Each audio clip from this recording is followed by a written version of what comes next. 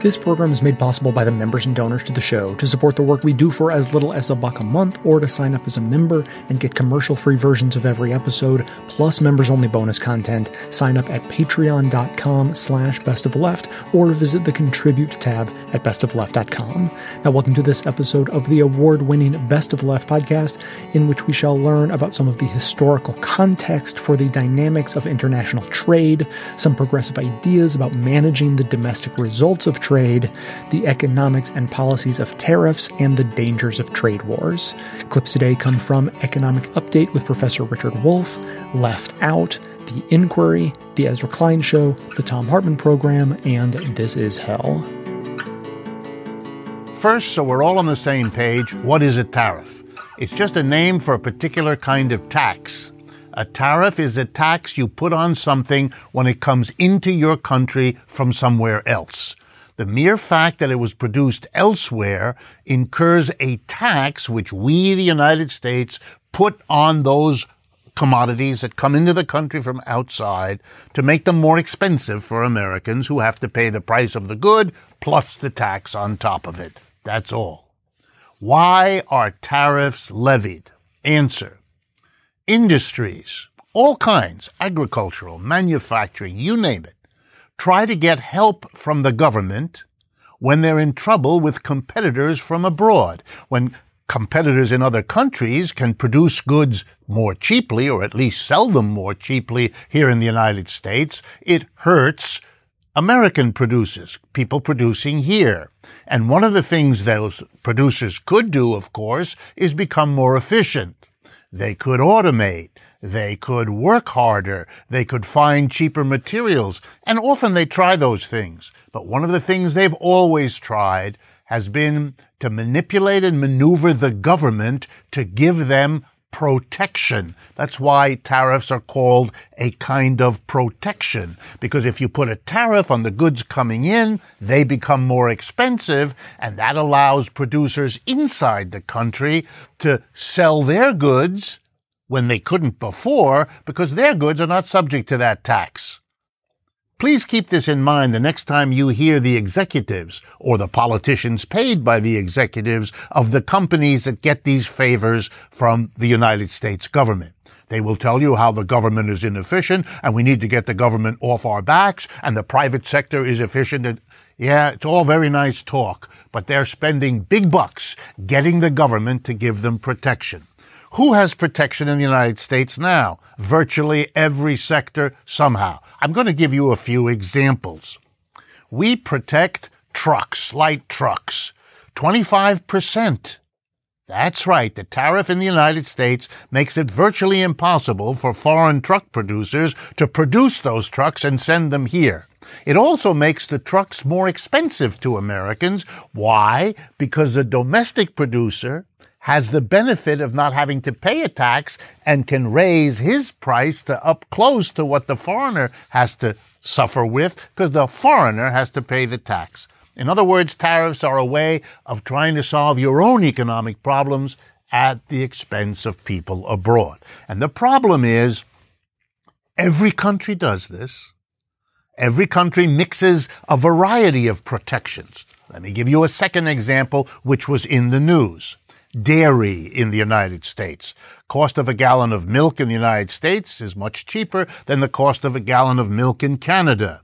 Canada has tariffs to protect their dairy to be able to charge the much higher prices so they don't have to compete with American goods. Is that because Americans are more efficient in their dairy production? Not at all. What Americans have is another form of protection, American farmers. They get subsidized by the government, because another thing that corporations like to do is get the government to give them subsidies. That's how we handle corn farming in the United States. That's how we handle wheat farming in the United States. And corn and wheat is what we give to the cows that make the milk. So the milk is subsidized in the United States, which is why it's cheap and too much of it is produced. And that's not because the Canadians have done anything. That's because we have protected our industries. Over the years, different capitalist countries bargain with each other to try to keep that kind of crazy system under control. every government tries to protect its enterprises with tariffs and subsidies and quotas and a whole lot of other things I don't have the time to go into. But there's nothing new here. Mr. Trump's notion he's protecting America. America's been protecting itself just ducky fine for a long time. It uses the same things other countries do. What the United States wants to do now is renegotiate the game to disadvantage everybody else and advantage the United States. You find it amazing that the other countries are upset and are retaliating? What in the world would you propose them to do? And if we all play this nasty game, we will dissolve the international economy. And believe me, the risks and dangers of that far exceed anything having to do with this. But does Mr. Trump care? Not a bit. He is pandering to the America First mentality, bashing the immigrants, now bashing our trading partners, looking like Mr. Tough Guy, while he helps the industries that he's protecting, and the rest let the chips fall where they may. He hopes this will help him politically.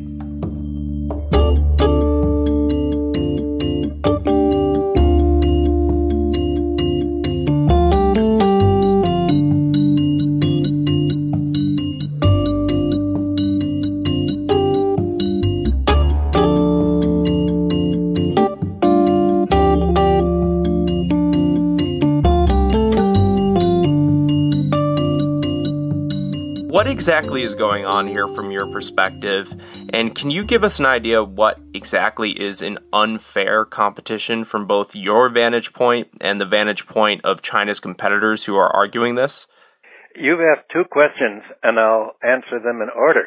I think that Trump is somewhat out of his league in trying a good cop, bad cop bluff by putting a lot of nationalists around him, as if he thinks they can make a threat that is going to force China to give up its economic plan. I think all Trump really originally wanted was a symbolic public relations win to defend the strategy of the art of breaking the deal. He thought, well, I'll get China to give me something, and it can only be something symbolic so that he could claim that he had a public relations win. But by making this threat on Twitter and television without any attempt to actually meet with the Chinese trade officials, he led China and other countries to take his gang of nationalists seriously and prepare a defense plan of their own. And what they've tried to do is say, look, don't even try to go along this route. You don't know. You're talking about trade, and at issue is the whole balance of payments. And what America is trying to do is push a dual standard on the world, just again as it did repeatedly in the 60s and 70s. Free trade for other countries, protectionism is for the United States alone. And so your second question is, what is unfair competition? Well, from the point of view of a free market neoliberal, it's a mixed economy. It's unfair if other countries will have public infrastructure investment, which is just exactly how the United States, Germany, and every other leading industrial nation built up its economic power in the 18th, 19th, and 20th centuries. What China's doing is what U.S. economic planning did in the late 19th and early 20th century. Its government is investing in roads, education, basic infrastructure to provide key services at subsidized prices or freely. The whole objective is to minimize the cost of living and hence the basic wage levels and other costs of doing business. You know how America was able to outcompete with England and other countries by having subsidized education. We built roads, we built huge infrastructure, and the Internet was basically developed by government and turned over to the private sector. America's pharmaceutical patents basically were developed by government laboratories and turned over to the pharmaceutical companies. But when China provides public support for its economy, America says, well, it's unfair. You have to privatize and everything, and you have to tie your hands behind your back by turning your economy into a kind of Thatcherite economy. You have to let financial people add on. You have to operate all of your basic public services for profit. And by profit, that means you cover your cost of production, you financialize it by the cost of credit and borrowing, sort of like the British water authorities do, with huge costs, and make yourself such a high-cost economy that we in America, who subsidize our economy, can undersell you and make you dependent on us. That's basically what he's saying to them. And if you can imagine, they're just laughing. Yeah, and Michael, what exactly is unfair trade? I mean, we just got into what unfair competition is, but what is unfair trade? The way Trump talks is unfair trade is running a trade surplus with the United States. Now, remember, the United States already, because it's a heavy foreign investor, there's a huge remission of profits to the United States on capital account.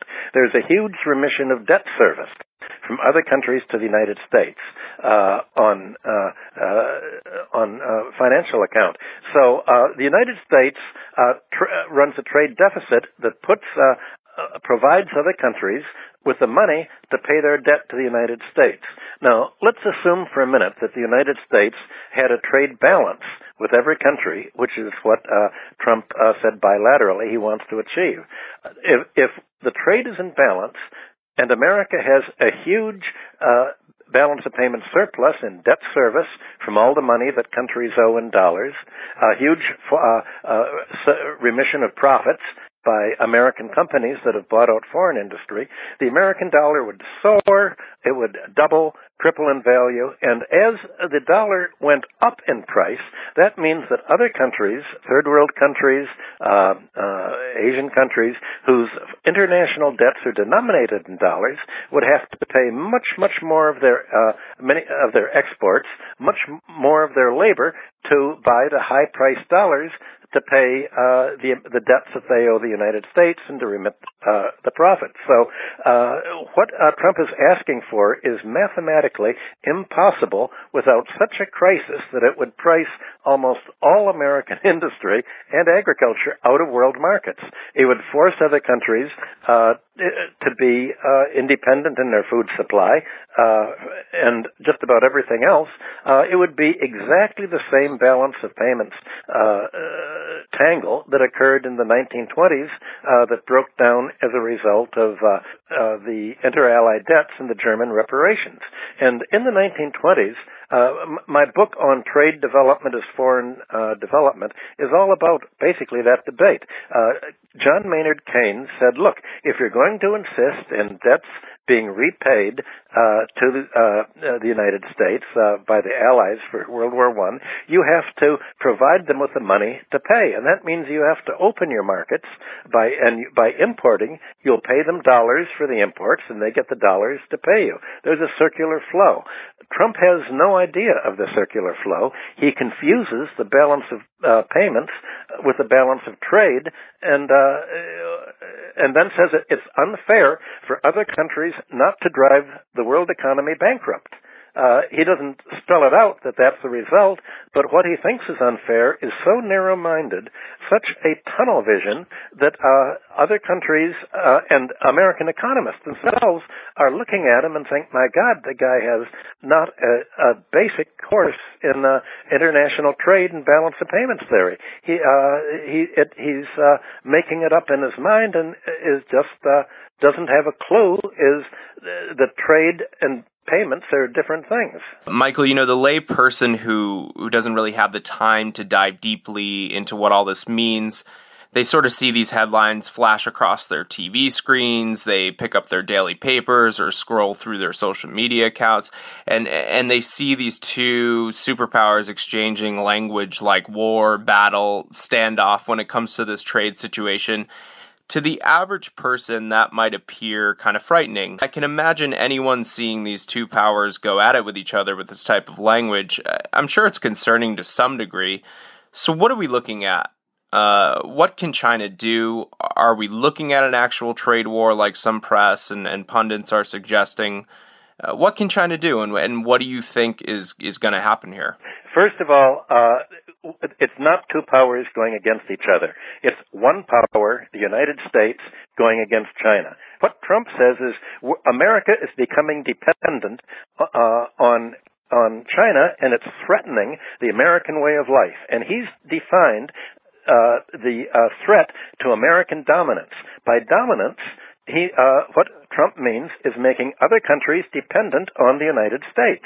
It means other countries letting the Americans monopolize all of the high productivity, high technology, economic rent-yielding industries so that we can get all the profits, and they will essentially produce the raw materials for us and be customers, but we will be in control so that if we don't like China, we can do what we did in the 1950s and 60s and all of a sudden stop exporting to them and saying, we'll starve you if you don't follow the policies we want.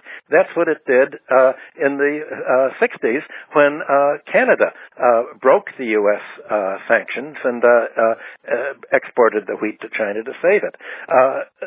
This idea that other countries are threatening our ability to strangle them is so perverse and so basically asymmetric and evil that it's jaw-dropping.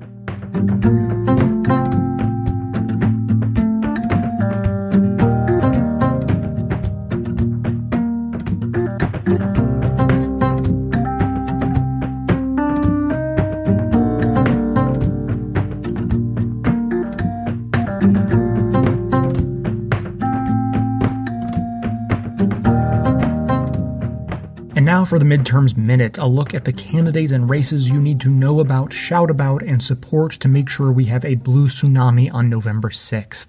We want to remind you that primaries in Arizona and Florida are right around the corner on August 28th.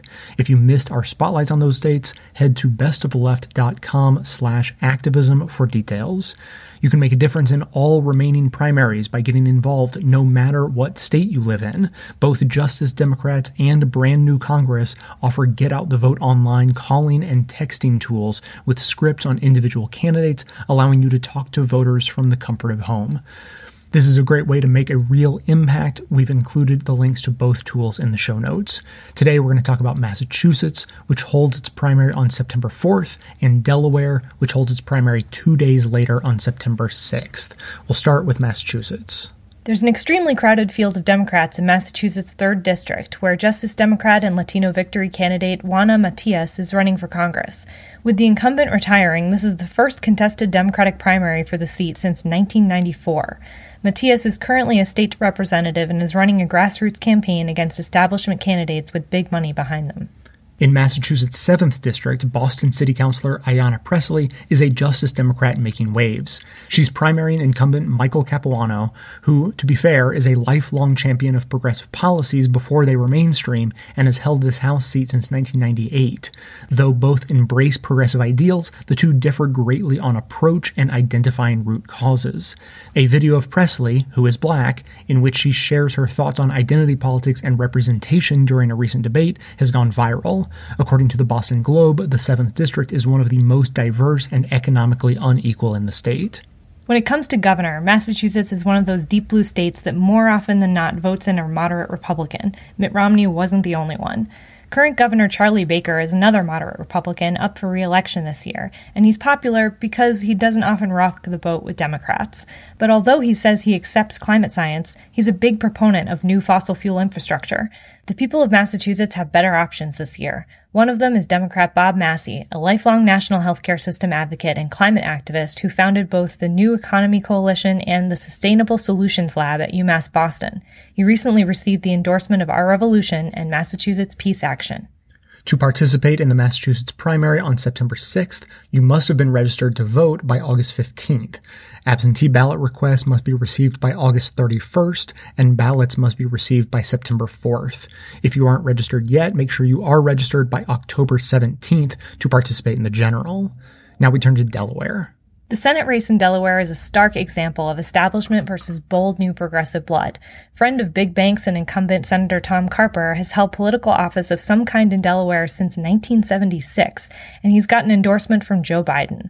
His primary opponent is Kerry Evelyn Harris, a Justice Democrat and a veteran with backing from Alexandria Ocasio-Cortez.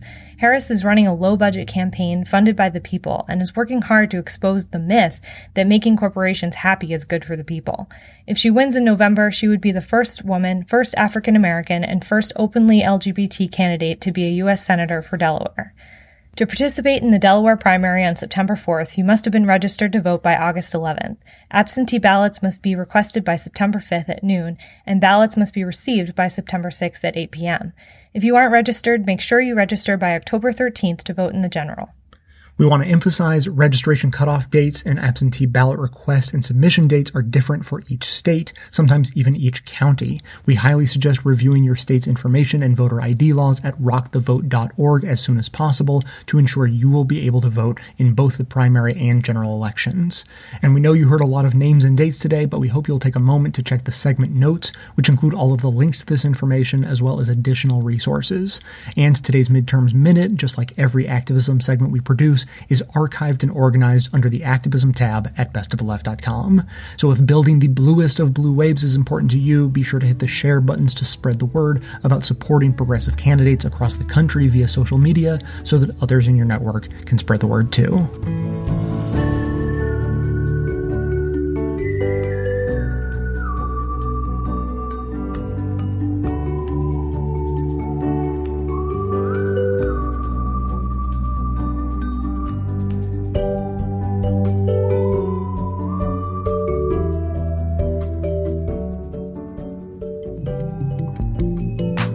China does not want a trade war because the old system worked incredibly well for China. Stephen Tsang is director of the China Institute at the School of Oriental and African Studies in London. He's watched China's transformation with awe. In the previous 30 years or so, they have raised something like 800 million people out of poverty. Wow, that is a huge achievement. It's a huge achievement by any standard. It's an achievement that's created high expectations. The Communist Party needs to show that things will keep getting better, or they risk revolt. The Communist Party will continue to have a monopoly of power in China in return for delivering a better tomorrow, so they need to deliver a strong economy in order to maintain their strong legitimacy. So where does the Communist Party want to take the Chinese economy next? Well, what the Chinese Communist Party would like to do under Xi Jinping is to make China great again, make China the most vibrant, innovative, strong economy in the world. To do that, the government has a plan. It's called Made in China 2025. Now, Made in China 2025 is the flagship economic policy of President Xi Jinping, which is to move the Chinese industrial base up into high-tech manufacturing and goods. And the Trump administration wants to restrict the development of Made in China 2025. So America is really trying to scupper the 2025 policy by targeting goods that are part of that strategy. Yes. That may sound like playing dirty, but as we've heard, America accuses China of stealing intellectual property. The Chinese, though, see it differently. The Chinese have always not fully subscribed to copyrights, intellectual property rights. Even government agencies use pirated copies of computer programs. And the justification have always been that if those programs were affordable in China, we would all happily pay for them. But all these very rich multinationals are charging exorbitant prices that poor countries cannot afford. And therefore, we are doing it to maintain the standard of living and rights of people in this country. So they justify it as an ethical way around exorbitant Western prices. They do, and they also remind the rest of the world that the United States did exactly the same to the intellectual property rights of European countries back in the 19th and early 20th century. The US only became a champion of intellectual property rights after the US became a champion in intellectual property. The way China sees it, President Xi has to be ruthless so he can keep growing the economy, lifting more people out of poverty and creating a bigger middle class. But there's something else at stake for President Xi that makes it every bit as hard for him to back down as it is for President Trump. And that's national pride. Absolutely. For President Xi Jinping, he is projecting himself as a kind of strongman of China, for China, and therefore he cannot afford to be seen to back down under American pressure. But then you also have an American president who seems to feel that he must have the final say on whatever it happens to be. So you are in a situation where the two leaders will be playing chicken. And whether one will back off or not, we don't know. So the stage is set.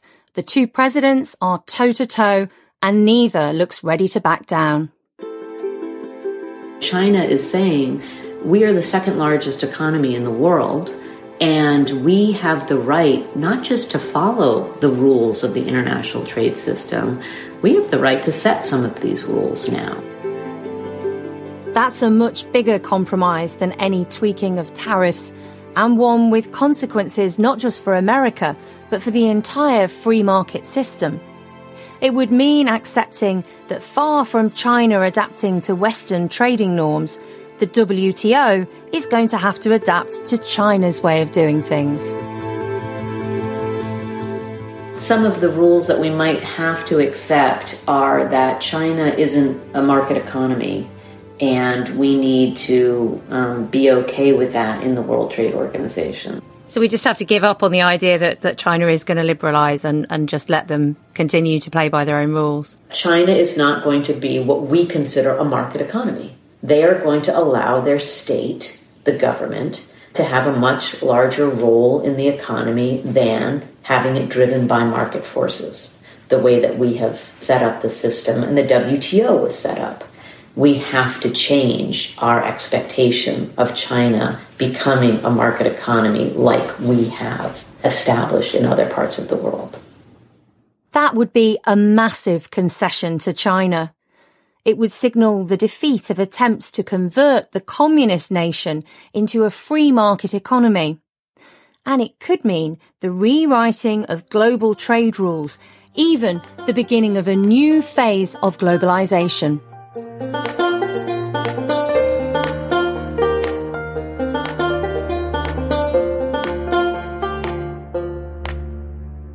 Today's episode is sponsored by Bolt, the security as a service company that is your one-stop shop for online security. Now, to be secure with your data, you need a few things. So here's a quick overview. You need a secure, encrypted connection between your devices and the rest of the internet. You need a secure and encrypted place to store files and back up your full hard drive online. And you need a way to create and store long, complicated, and unique passwords for every online account you own. With Bolt, they provide all of these services as a package deal, which allows them to offer it to their customers for 75% off. And as a special offer to my listeners, you can get an additional 10% off when you use the coupon code BEST at checkout.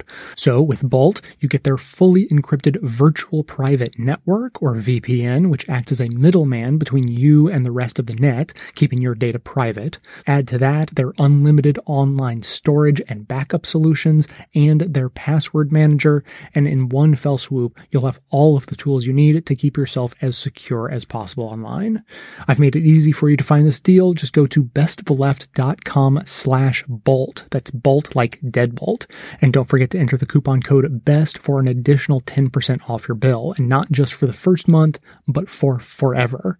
Again, that's bestoftheleft.com/bolt, and use the coupon code BEST at checkout.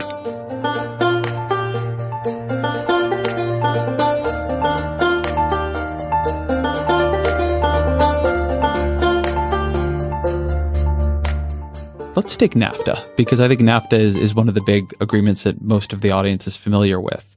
How did the integration of the economies of Canada, the US, and Mexico potentially lead to disintegration of internal cohesion? Like what's a specific example of you feel that happening? I think the effect of NAFTA, clearly there were a lot of benefits in the ability of firms to establish and deepen their value chains, and in automotive and in consumer electronics, those value chains were deepened. If you happen to be working for corporations where this happened and you were in the right place in the management or the production chain, you were, clearly benefited. But a lot of communities in the United States were actually fairly devastated by the increase in imports from Mexico once the tariffs came down and these production chains were established. Now, interestingly, the first order effect of NAFTA is really distributional. I mean, if you went looking for the overall economic effects for U.S. national income, GDP, any aggregate measure of well-being in the United States, basically you'd have to go into the second digit after the decimal point to identify any economic effect. But if you look at, what the effects were on specific communities in the Rust Belt or in some particularly areas that were producing goods that were now competing with Mexican imports from Mexico directly, there were some very large effects. And these effects were not just in tradables in manufacturing, but, you would have then these income and job losses translate into reduced demand for local services and businesses, and all kinds of social ills that went with that. And because the United States does such a terrible job of taking care of people who are adversely affected by these shocks, and given that these shocks were very severely localized, when you lost a single factory, the whole community and the town was hit very badly. So these had very, adverse effects. And interestingly, it's very much, a similar story in Mexico as well. I mean, I think many of the northern areas in Mexico did very well. The south, mainly agricultural, did very poorly. So you had this gaps between the gainers and the losers being really the big effect of NAFTA, and not on sort of aggregate economic performance or aggregate employment or aggregate growth. So I want to talk to you about two aspects of the political economy of that. And the first one is distribution. So when I talk to pro-free trade economists, what you will hear is an argument that goes like this. Free trade and these trade agreements and NAFTA, et cetera, that in both models, and I think to some degree in practice, they grow economies and they create a lot more money for everybody. People are able to specialize, the economies get more efficient, everybody wins. But then you'll say, well, but look, there are going to be these communities or these people or these subgroups that lose. And they say, yeah, but with all the money that is being generated, we can more than compensate the losers. And so that's the argument that is used when you have abstract discussions about trade. And then we get into the real world where it seems to me there is no actual significant compensation of the losers. And so you have this disconnect between the model, which works as far as I can tell. I mean, if you were willing to really lean into it, and then the actual politics, which take that first step of creating the trade agreement, but don't really take that second of then saying, okay, well, we're going to have to make really, really big extra steps to make sure the distribution of this is working out. And there's something there that the economics profession, to me, has never seriously grappled with. That the failure of the model to account for how the politics actually works, it's not a complicated failure, but it doesn't seem to be one that there's ever been an answer to or an accounting for. Yeah, I mean, I think that's absolutely right. The proof of the argument that you could make trade, particularly trade with low-income countries, work if you had adequate mechanisms of compensation and redistribution is Europe, because Europe has very extensive safety nets in the form of an extensive welfare state.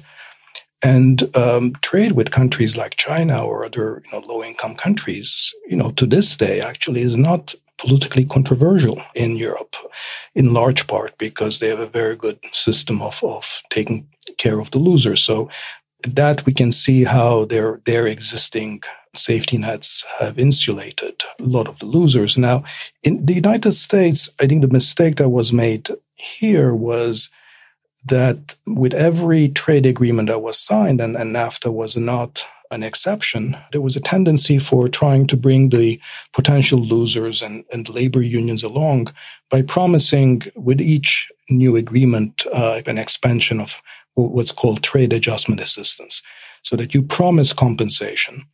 But then, the compensation, it turns out, is never provided after the fact for the very reason you've identified, which is that, once you've signed the trade agreement, the political incentive after the fact to make the funding available to ensure that it works as advertised is simply not there. In fact, this is a problem that economists call the problem of time inconsistency or dynamic inconsistency. You have an incentive to promise compensate, but once you've achieved the policy change that you wanted, you actually don't have an incentive to follow through on it because you can't simply reverse the agreement, at least not, without cost. So this was perfectly predictable. And I think it's a consequence of the fact that, the welfare state and safety nets in the United States have always been weak. And the only time that really works, this promise of compensation, is when compensation or redistribution is an ingrained part of an explicit bargain, a constitutive part of the social contract, if you will, and it's not directed solely at trade, but it's part of, essentially a social contract that is much broader in the form of a strong welfare state, and that's what we have in the case of Europe. It's always struck me that when you try to think about what would a really robust trade adjustment assistance program look like, if we were really going to follow through on that promise, how would you do it? It gets very, very difficult. The losers of trade deals, if you are in a community where the manufacturing jobs collapsed, okay, maybe it's pretty easy to trace who got fired from the plant. I mean, we could do that if we chose and give them significant compensation, again, if we chose. Sometimes we give them a little bit, but never certainly more than enough to make up for what happened. But what about the waitress who worked at the coffee shop right near it? What about the mother whose husband is now home and moping and upset? And you kind of go down the line. And one of the things that has always struck me about American policy in general is we're very bad at place-based policy. We do not have good programs that really focus on specific communities. We have a couple things to try, things like, tax credits for this or that community. But in general, we don't like saying Detroit is suffering. We're going to help Detroit. We're really going to make a specific effort to help Detroit, in part because it feels unfair. Why, if you're helping Detroit, shouldn't you also help Stockton, California, or whatever it might be? But I always think that even within the theory of this, that people underestimate how hard it would be to manage the specific, to really do something that isn't just redistributing money to quote unquote the poor or the working class, but to try to make sure these specific losers of trade were compensated. I've written recently that, we've been talking about compensation and redistribution, but let's be clear that for a whole bunch of reasons, including those that you just mentioned, having this conversation in a future-oriented way, that, the time for compensation or redistribution has come and gone. This is really a discussion about what we might have done and did not do. And there are, all kinds of reasons about why compensation is not going to work for the future. And it has to do with the fact that, if you just do the math, the amount of resources that you need to raise to really do a proper compensation would, exhaust the gains from trade that you're getting with these new agreements, given the form that they take. You have all kinds of other issues about which you're getting at, which is why would you want to compensate some type of losers and not others? What's special about trade and so forth? So, and I think you're right about the peculiarities of the U.S. system, which is the U.S. attachment to a certain version of localism means that in some ways there's too little fiscal centralization in the U.S. that, once property values, for example, in a particular community start going down, the whole resource base collapses with that. So your ability to do something with public resources also goes down and so forth, given the dependence on local property taxes. But let me just make 2 points with respect to redistribution or compensation, which aren't sufficiently appreciated. One is that just like in the case of the European welfare state, for much of for many trade shocks, it's not at all clear why you would want to just pick on trade. If somebody's losing their job, it shouldn't matter whether that person, as you said, is a waitress or is, a production worker in some steel factory. For the bulk of trade, it's no different than other kinds of economic shocks. So we should have safety nets or that are, whether place-based or, more generically designed that take care better of people. The second issue is that some types of trade shocks are not properly handled simply by telling people, oh, never mind, we're just going to give you a handout. Because when we force American workers to compete with workers in other countries where workers' rights are grossly violated, where basic health and safety requirements in factories are not in place, we are doing something that's very different from when a worker loses their job because somebody has come up with a better product or somebody turns out to be a better competitor. We're basically telling that worker that we expect you to compete with workers under competition rules that we find unconscionable, domestically, but yet this is what you have to do. And I think that is a fundamentally different kind of competition. And I think we should have different ways of dealing with such types of competition. I've talked in my own writings about making an allowance for cases of social dumping, which is basically cases where we're forcing our workers to compete under conditions that would be completely illegal or unconscionable from a moral or ethical standpoint domestically. I think in those cases, actually, it's perfectly appropriate to think about how we protect our workers differently than simply giving them a handout. And in some such cases, it's as plausible to protect them through trade remedies, such as blocking off that trade or putting some import tariffs, in quite the same way that we have anti-dumping duties when foreign firms are trying to undercut domestic firms because they're being subsidized or they're pricing below marginal cost for predation reasons. We can block that kind of trade because we say it's not fair trade. We have to really think about, how that same concept of fairness also applies with respect to trade that might be having adverse environmental, consumer safety, or I think what I'm really most concerned with is sort of labor standard, considerations at home.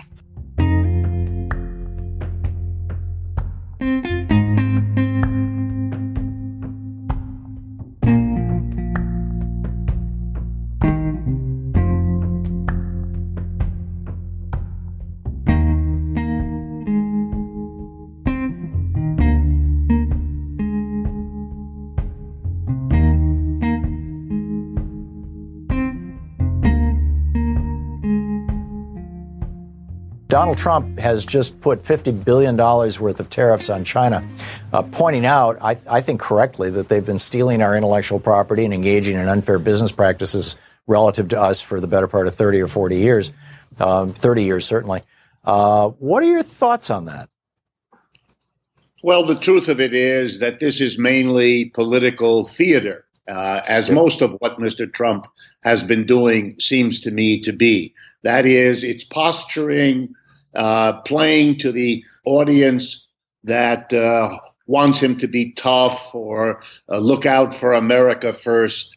And let me explain why I think that's what's going on. First, it is an old truism of economics learned over hundreds of years that less developed countries borrow from those ahead of them in order to catch up. It's what the United States did early in our history in relationship to Britain and Europe, and what many other countries have done as well. The Chinese are doing it too. That's why they have been taking intellectual property, if you like, because that's the most valuable economic development of our time. Mm-hmm. If history teaches us anything, it teaches us that the attempt to prevent it, to stop it, to block it does not work. Either it does not solve the problem, or it produces such horrific consequences, trade wars, military wars, and so on, that it's not worth the effort, which doesn't work anyway, to stop it. Right. But let me explain why it doesn't work. First, the ways of evading tariffs are many and easy. Give you an example with the tariffs he's already put down on steel and aluminum. China is a tiny player in sending those goods to the United States. It's about 2% of their exports are U.S. That's right. Yeah. 2 or 3% of what we bring in comes from China. And the easy thing for the Chinese to do, which is they've already been doing, is basically to sell their steel and aluminum to other countries to reship it or to slightly process it. And then this stuff comes into the United States from Mexico or Canada, which got the original steel from China, et cetera, et cetera. Number two, the Chinese will retaliate. And indeed, the joke here is that's partly to pander to their audience on the part of the Chinese leadership, which has to show it won't be pushed around. And so they will, for example, stop importing soybeans and sorghum and all kinds of crops, which is what the Chinese are hinting, which will hurt the very farmers that voted for Mr. Trump. Yeah, particularly in Iowa. Right. Which is like soybean central. Right. And you'll see then an enormous flurry of public relations aiming to somehow blame the Chinese or who knows who else. Foreigners are preferred because when you do this kind of theater, it's always good to blame the foreigner. It seems to play well. The Chinese do it. The Russians do it. We're doing it. But the end result is all kinds of economic damage to placate the political ambitions of Mr. Trump and his entourage. At some point, the various economic interests that are hurt by all of this will coalesce, figure out how to work together, and make life exceedingly difficult for Mr. Trump. He may be calculating that the popularity of tough guy outweighs that risk, but in the history that we look at, it's never worked out quite that well.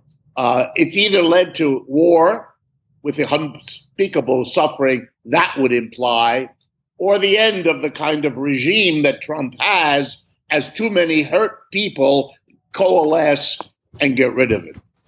I went off on a rant in the previous hour based on a piece by Eve Smith titled "Economists Shocked That China Invalidates Their Pet View That Economic Liberalization Produces Political Liberalization." Remembering the debates of 1992 between George Bush and Bush the Elder and Bill Clinton and Ross Perot, in which both Bush and Clinton were arguing that if and this is the basis of the post-World War II order, frankly. If countries only did more trade with each other, they'd be far less likely to go to war with each other. And Eve Smith is writing over at nakedcapitalism.com that, we should have seen it with World War I that this was nonsense. I mean, this. What are your thoughts on this? The selling of neoliberalism as a way to prevent war? Well, I think they were trying to sell neoliberalism with any argument that would come to mind. And I understand, given its performance, why they had to do that. But the truth of the matter is, yes, that World War I is the perfect counterexample.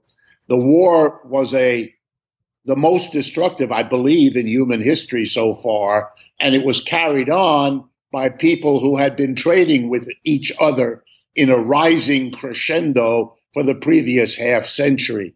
So, yeah, it's clear to me that big trade partners become dependent on each other. And like participants in a cartel, yeah, we work together until one of us thinks we can pull a fast one on the others and imagines that they can do that without retaliation, and then makes a fatal miscalculation, and then the war starts. And it seems to me that the Chinese-American codependency, which it clearly is fraught with the risk that either side will decide it can, for its own reasons, break the understanding and the codependency.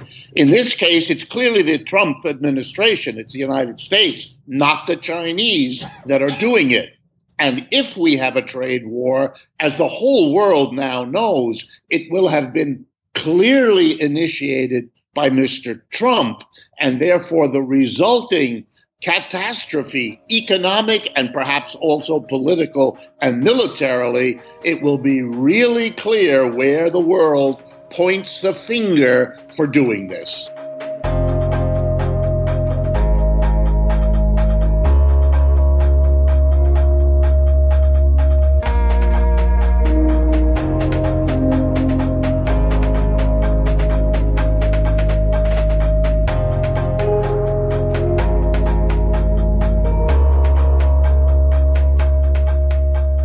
While we may be failing to decrease poverty, aren't we at least doing a better job than we ever have in human history? Are we doing a failing but better job on poverty, just like we are doing a failing and better job on racism and sexism? Because those are arguments we always hear from those who are too often apologists for ongoing racism and sexism. And I'm wondering if those same people could make similar statements about poverty and the unfairness of our global economic system. So the narrative about poverty is really an interesting one, and so too about inequality. We can get to that a little bit later. But the dominant narrative here is that the Millennium Development Goals under the UN over the past 15 or 17, 18 years has been incredibly successful at reducing poverty around the world. And we're told now that with Sustainable Development Goals, we'll eradicate poverty, hopefully, by 2030. And this is a very compelling story. It's a wonderful bit of good news in a world full of bad news. It gives us hope and makes us feel like we're on the right track. But unfortunately, it's a story that's been used basically to justify the status quo of the global economy. So the idea is that, sure, inequality might be getting worse in nations like the U.S., et cetera, but basically the system of neoliberal corporate globalization is delivering gains against poverty in poor nations, and so it should be celebrated. And we should keep on with the existing plan. Now that might be a worthwhile argument. If it weren't for the fact that it's based on pretty shoddy data. Now, the thing here is that the narrative of poverty being reduced relies on a poverty line of only $1.25 a day. Okay, this is the standard international poverty line, and according to this, they're saying that poverty is diminishing around the world, down to about 1 billion people. Now, what's interesting here is that the vast majority of those gains, virtually all of those gains, in fact, have come from one place, and that's from China. Okay, so, and the reason that's important is because China has basically not followed the strategy of neoliberal globalization that the rest of the world has been forced to follow under pressure from the U.S., the World Bank, and the IMF, and so on. So it doesn't really make sense to include China's gains against poverty in this broader story of U.S.-led free market economies are winning the game for everybody. So if you take China out of the equation, then we see that there's been virtually no gain against poverty since at least the 1980s. We have roughly the same number of people in extreme poverty today as we did back then. So that's quite disturbing. But the bigger issue here also is that the $1.25 a day line that the UN uses and the World Bank uses is not considered to be accurate by scholars of poverty. So if you look at the consensus among academics, the poverty line should actually be closer to about $5 per day as a minimum necessary for people to achieve basic normal human life expectancy, reasonable standards of nutrition, of maternal mortality, et cetera, et cetera. So what happens if we measure poverty at the $5 a day line? What we see is that it has been increasing dramatically since the 1980s and is today at about 4.3 billion people, which is 60% of the human population. And with these kinds of numbers on the table, then it's very clear that not only is the situation not getting better, but also it's evidence that the global economic system is simply not serving the majority of humanity. And so what we need here is to think beyond just tweaking the system a little bit with some aid here and there, and think about how to fundamentally restructure it so that it delivers a fair share of our world's resources to the people that need it most. Can we just do globally whatever it is China is doing to end poverty and inequality? So yeah, China's an interesting example here. So they've basically exercised state control over a lot of their market policy. Now, they have, of course, integrated into the world economy, but they've done so on their own terms. Okay, so now this was something that was denied to the majority of the world's poorer nations during the 1980s and 1990s. What happened basically, and we can talk about this more at length if you like, but what happened basically is that after the third world debt crisis of 1980, then the IMF imposed what we call structural adjustment programs across global South nations. And what they did was they reversed policies of protectionism and nationalization and social spending in favor of getting rid of tariffs, privatizing public assets, cutting social spending and using that as debt repayment, et cetera, getting rid of capital controls, allowing multinational corporations more freedom to operate in these nations, and so on. And what that did effectively was it dramatically cut the ability of these poor nations to grow their own per capita incomes, okay, and reduce poverty on their own terms. And so during the 1980s and 1990s, under these structural adjustment programs, it was a complete disaster in terms of development for the global South. And today they're only just beginning to catch up to their 1980s levels, basically. So unfortunately, those are lost decades to us now. Ideally, nations would have been able to follow the China model during those decades, but they were debarred from doing so because it was against the U.S.'s interest to allow them to do so, as it would have denied the U.S. access to their markets and to cheap raw materials from those nations. So did we create a system through the IMF structural adjustment program to make developing nations permanently indebted to us? So the way it worked was that the debts actually began to accumulate in the 1970s before structural adjustment. So effectively what you had here was you had a surplus of capital being accumulated in the U.S., and banks were looking for ways to invest that surplus capital. But they couldn't find any place to invest it in the U.S., basically because the U.S. was going through a period of stagnation in the 70s. So what they did instead is they invested all of their excess capital abroad in the form of loans to developing country governments. And of course, they were glad to take those loans. But then what happened in 1980 was that Paul Volcker, the chair of the Federal Reserve, increased interest rates in the U.S. Pretty dramatically, up to about 20%. And because these Global South loans were denominated in U.S. dollars, debt levels rose dramatically in Global South nations, and they were unable to pay the debts. Now, normally they chose to default on the debts, which should be their right under any free market system. But the U.S. refused to allow them to default on the debts because that would have basically toppled Wall Street banks, which were massively overexposed to these toxic debts.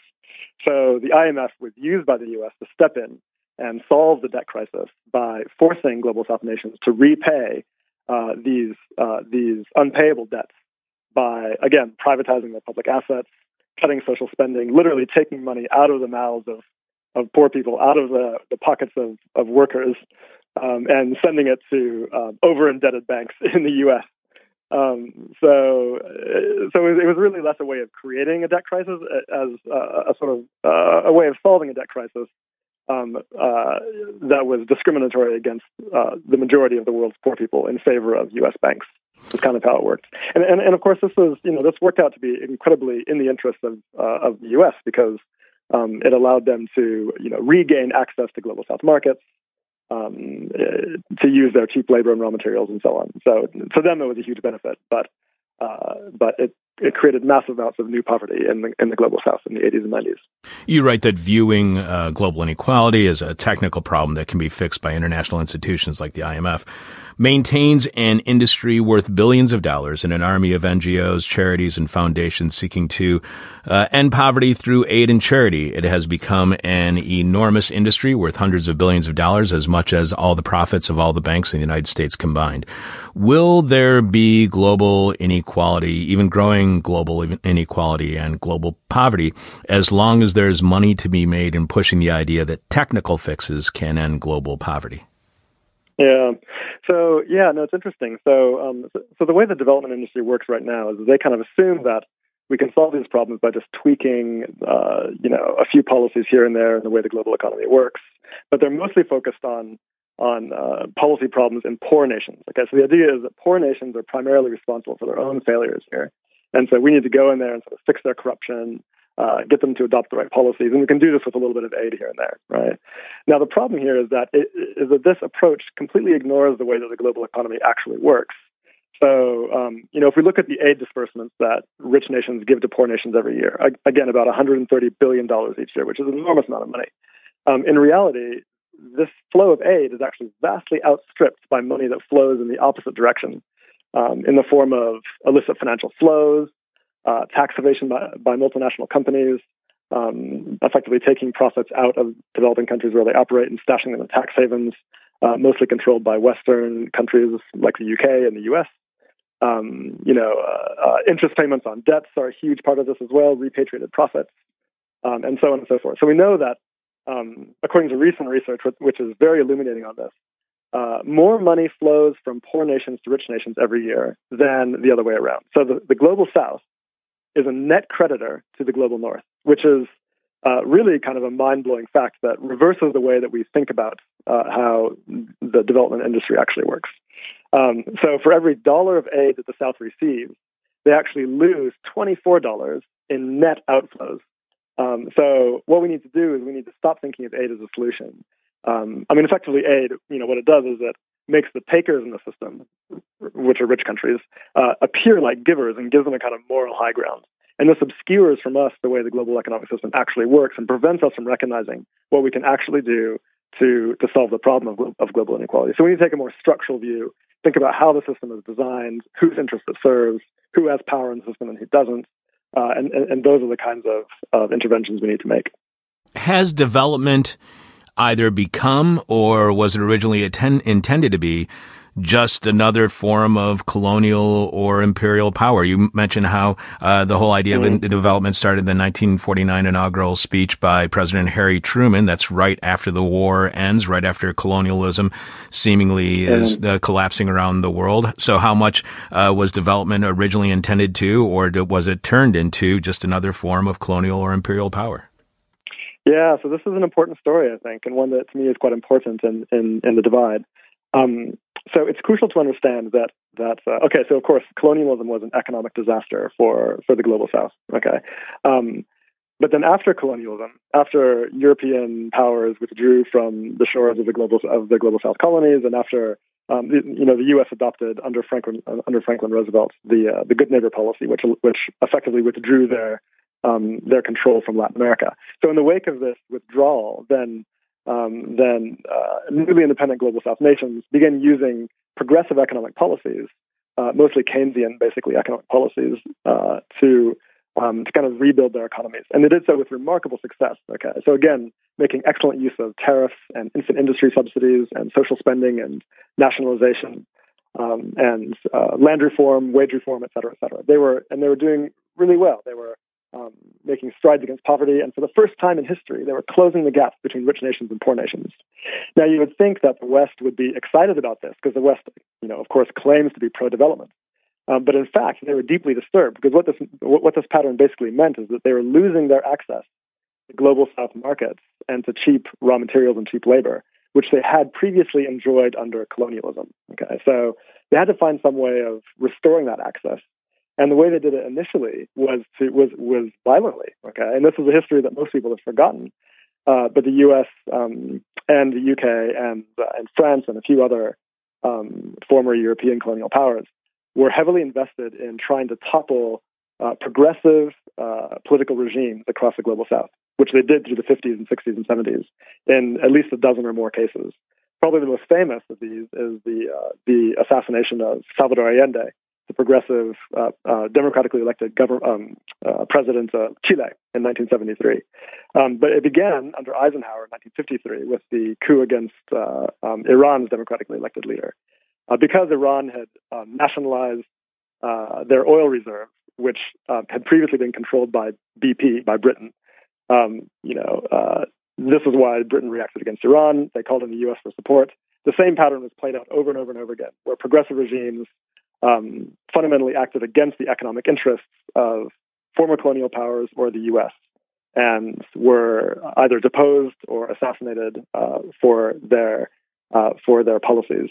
And quite often, in their place, were installed dictatorships that promised effectively to re-liberalize the economy, to re-allow Western corporations back in to effectively do what they wanted to. So this is kind of the pattern that played out through the 60s and 70s. But it really wasn't until the 1980s that, with the imposition of structural adjustment, in one fell swoop, they were able to, the U.S. and Western Europe were able to reverse all of the progressive economic policies that the Global South had so painstakingly enacted in the 50s, 60s, and 70s. So yeah, there's no question that, and crucially, right, structural adjustments and subsequent policies in the South have been brought in under the banner of development, despite the fact that the opposite has actually occurred. And so it's very clear that with these kinds of interventions, the idea behind development, at least as led by the World Bank and IMF, has crucially been designed in order to restore economic hegemony to Western economies, and it's been very successful at doing that.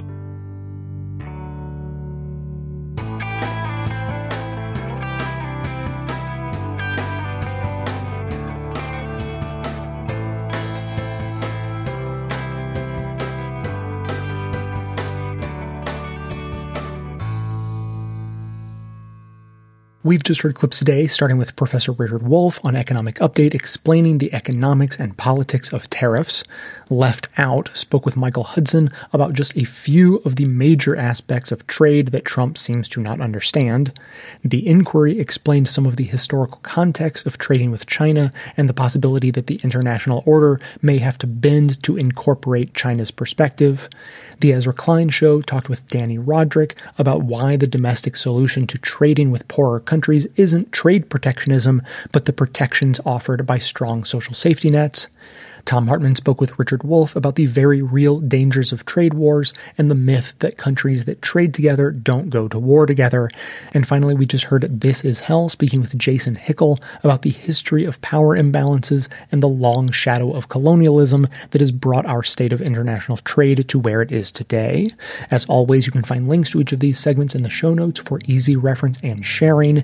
And now we'll hear from you. But first, a quick refresher that a few weeks ago, regular caller V from New York called in questioning whether progressivism has a solid enough historical, philosophical foundation.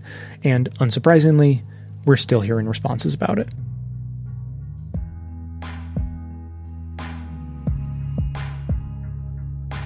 Hi, Jay. It's Dave out of Olympia, Washington.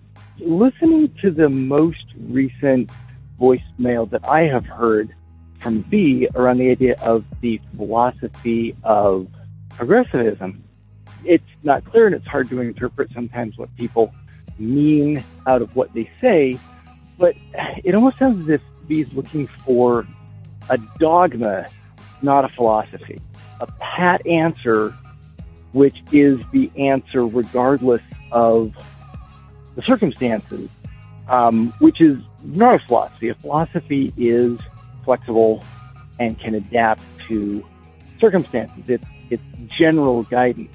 Where, a dogma is, always smaller government. This is always the answer, regardless of what your problem is. I guarantee you the answer is smaller government.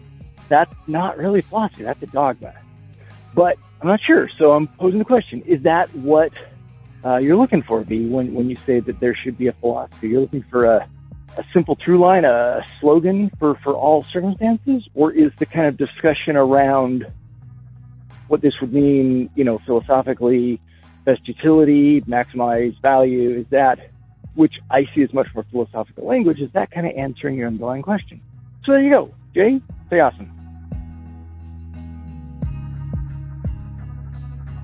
Jay, it's Dave from Olympia. Just responding, or I guess tangenting off the comment and discussion about how to, fight the excesses of capitalism while still living within capitalism, specifically ad support for the show. And this reminded me of something I heard during the heyday of Occupy as an occupation, where complaints were being made about these darn hippies that dare use cell phones to communicate. Don't they know that corporations provide them cell phones? And I wish I could give credit where credit is due. I forget where I heard this, but it's not original to me. But the idea of, it's like criticizing lifeguards for jumping into the pool, to try and save people from drowning. Don't they know that, wearing a swimsuit and getting in the pool is what got these people into trouble in the first place? If you're going to, how dare you try and save people from drowning? If you're that opposed to drowning, why are you even putting on a swimsuit, and why are you sitting on a lifeguard's chair? You should just get out of the business entirely, which isn't 100%, but I thought it was, it amused me at the time. Thought I'd share it. Thank you.